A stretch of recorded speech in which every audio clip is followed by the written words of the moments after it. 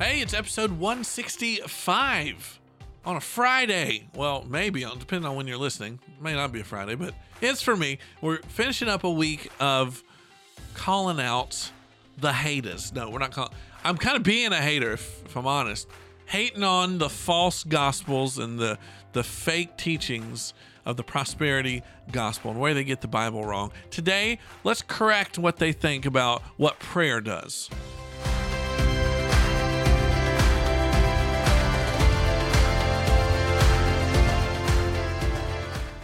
If you're just joining us and you're like, prosperity gospel doctrines, what are you talking about? Go listen to the last 4 episodes before it. It would make more sense then. But just to give you a quick recap, we've been looking at these doctrines, these teachings that, again, I read the same Bible as Joel Osteen and T.D. Jakes and Robert Tilton and Kenneth Copeland and Jesse Duplantis, Boss Hogg from... what's that old TV show? You know what I'm talking about. Anyway, Dukes of Hazzard. But these guys, they get it wrong. So wrong. And you're like, how? It's because they take scriptures and they twist them to tickle ears, to fatten pockets. And we want to set them straight because I don't want my Jesus represented like that. I don't want my God slandered and defamed and deformed by what these clowns are teaching.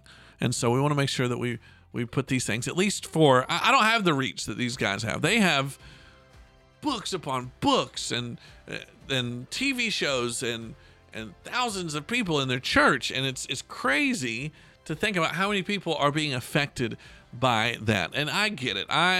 According to the world, I'm a nobody, right? Compared to them, I don't have the clout. I don't have the pull. I don't have the reach.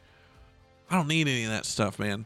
And that's why I have no problem taking these guys to task, because if I can just win back just a couple people from this nonsense, it will be worth my efforts. And so David W. Jones from Southeastern Seminary, Theological Seminary, put together a good list that I've been using to kind of summarize the ways that these prosperity preachers twist the word. And they take the doctrine, they take these teachings, and they make them say something different. And today, let's end up the week. There's probably more, but let's end up the week. That's all I'm going to talk about it because I can't take talking much more about these guys. But one of the things that they do is they teach that prayer is a tool to force God to grant prosperity. So prayer is a tool. It's a cheat sheet. It's a shortcut to get God to grant you prosperity. And by prosperity, they mean physical wealth. They mean physical health. They mean happiness. They mean they define success and prosperity the same way the secular world does, which is not something that we as believers are called to do anyway. But the idea is that they'll say you don't have because you don't ask.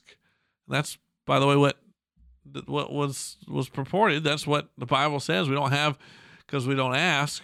Problem is they don't finish even that verse that says, but even when you ask, you don't get because you have the wrong motivations, because you're selfish. You will only bring you pleasure, and God ain't got time for that mess. See, the problem is that this prosperity theology focuses so heavily on personal interests. You spend your whole Christian life thinking about you, unlocking my rewards, unlocking my success. I'm doing that. God is, I hear people, regular Joes, regular guys like myself that have bought into this, and they spend all their time talking about what God is going to do for them. And that's backwards. It's a selfish orientation of the Christian life where it rotates around your big head, and it's not supposed to. You see, with prosperity theology, the focus on prayer is more of a bargaining chip, or more of an activation of God, right? And so the result is you have this view of God that basically makes him a heavenly vending machine. Right? Pray that right prayer, beep, boop, beep, boop, and the right amount of faith, and you insert the right amount of faith, and you hit this button, and out comes exactly what you asked for. That's bull, right? you hear, I want to give you a couple verses that get used and abused by these prosperity preachers. Like John 14:14, Jesus says, if you ask me for anything in my name, I will do it. So if you don't read anything else about Jesus and about picking up your cross and following him, and about how the meek will inherit the earth, and how he told the rich young ruler to sell everything he had so he could follow Jesus, if you ignore all the rest of that stuff and you just focus on that verse, you may go, okay, so genie in the bottle, give me what I want. But notice what he said, in my name. Now that's not like a you're reciting an incantation in Jesus' name, boom. Like, you can't use the name of Jesus like it's a magical power, like it's a special power up. It's Morphin Time Power Rangers. Now you got the power of Jesus, that you can do whatever the heck you want. He's saying, ask in my name. But when we ask in Jesus' name, that means we ask under the authority of his kingdom. It means we ask with his interests in mind. It means we ask with the way the world works according to Christ in mind. And so when we're asking through the name of Jesus and what he stood for. And that very oftentimes does not mean you get whatever you want and you get whatever raise or power or money or even health that you ask for. Psalm 37:4 is another one. Take delight in the Lord, and he will give you the desires of your heart. He's going to give me the desires of my heart. I really want a husband or a wife, says you. Or I really want this job. Or I really want this house. Or if I could just have kids, that's the desire of my heart. And is there anything wrong with having those desires? No, absolutely not. They're good desires, most of them. You could want bad things and ask Jesus for them too. But most of the things that we desire are not necessarily something that Jesus says is bad, but it needs to be put in its place. It needs to be right on the priority list below his will to be done. That's why the psalmist said, take delight in the Lord. Not take delight in being a parent, not take delight in being a spouse, not take delight in being the best boss.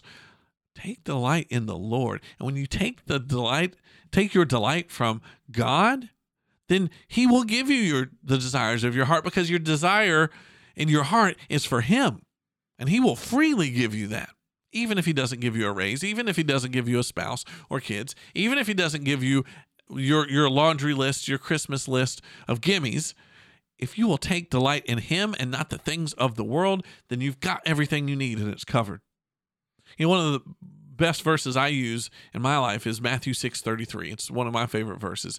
Seek first the kingdom of God, and he will give you everything you need.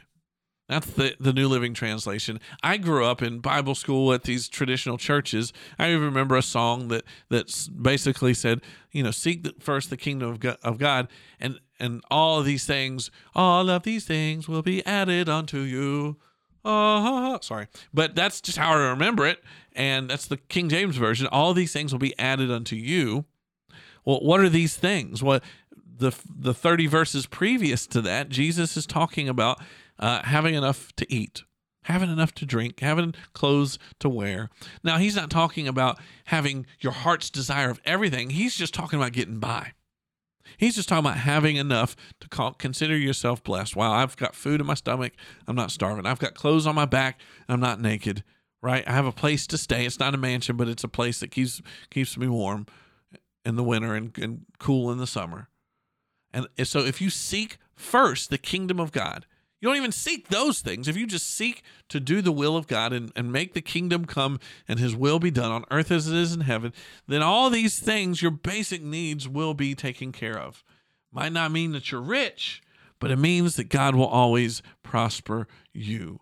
And so do not take prayer as and to let prayer turn into anything less than a conversation with a sovereign God who's in control, who knows what you need and don't need. Because guess what? Job prayed his butt off for God to change the situation that he was in. And guess what? He didn't. He eventually blessed him in other ways, but he didn't give him everything that he wanted, even though Job prayed, even though Job had faith. So why are we any different? Seek first the kingdom of God, take delight in the Lord, and then you will prosper whether everything else goes right or not.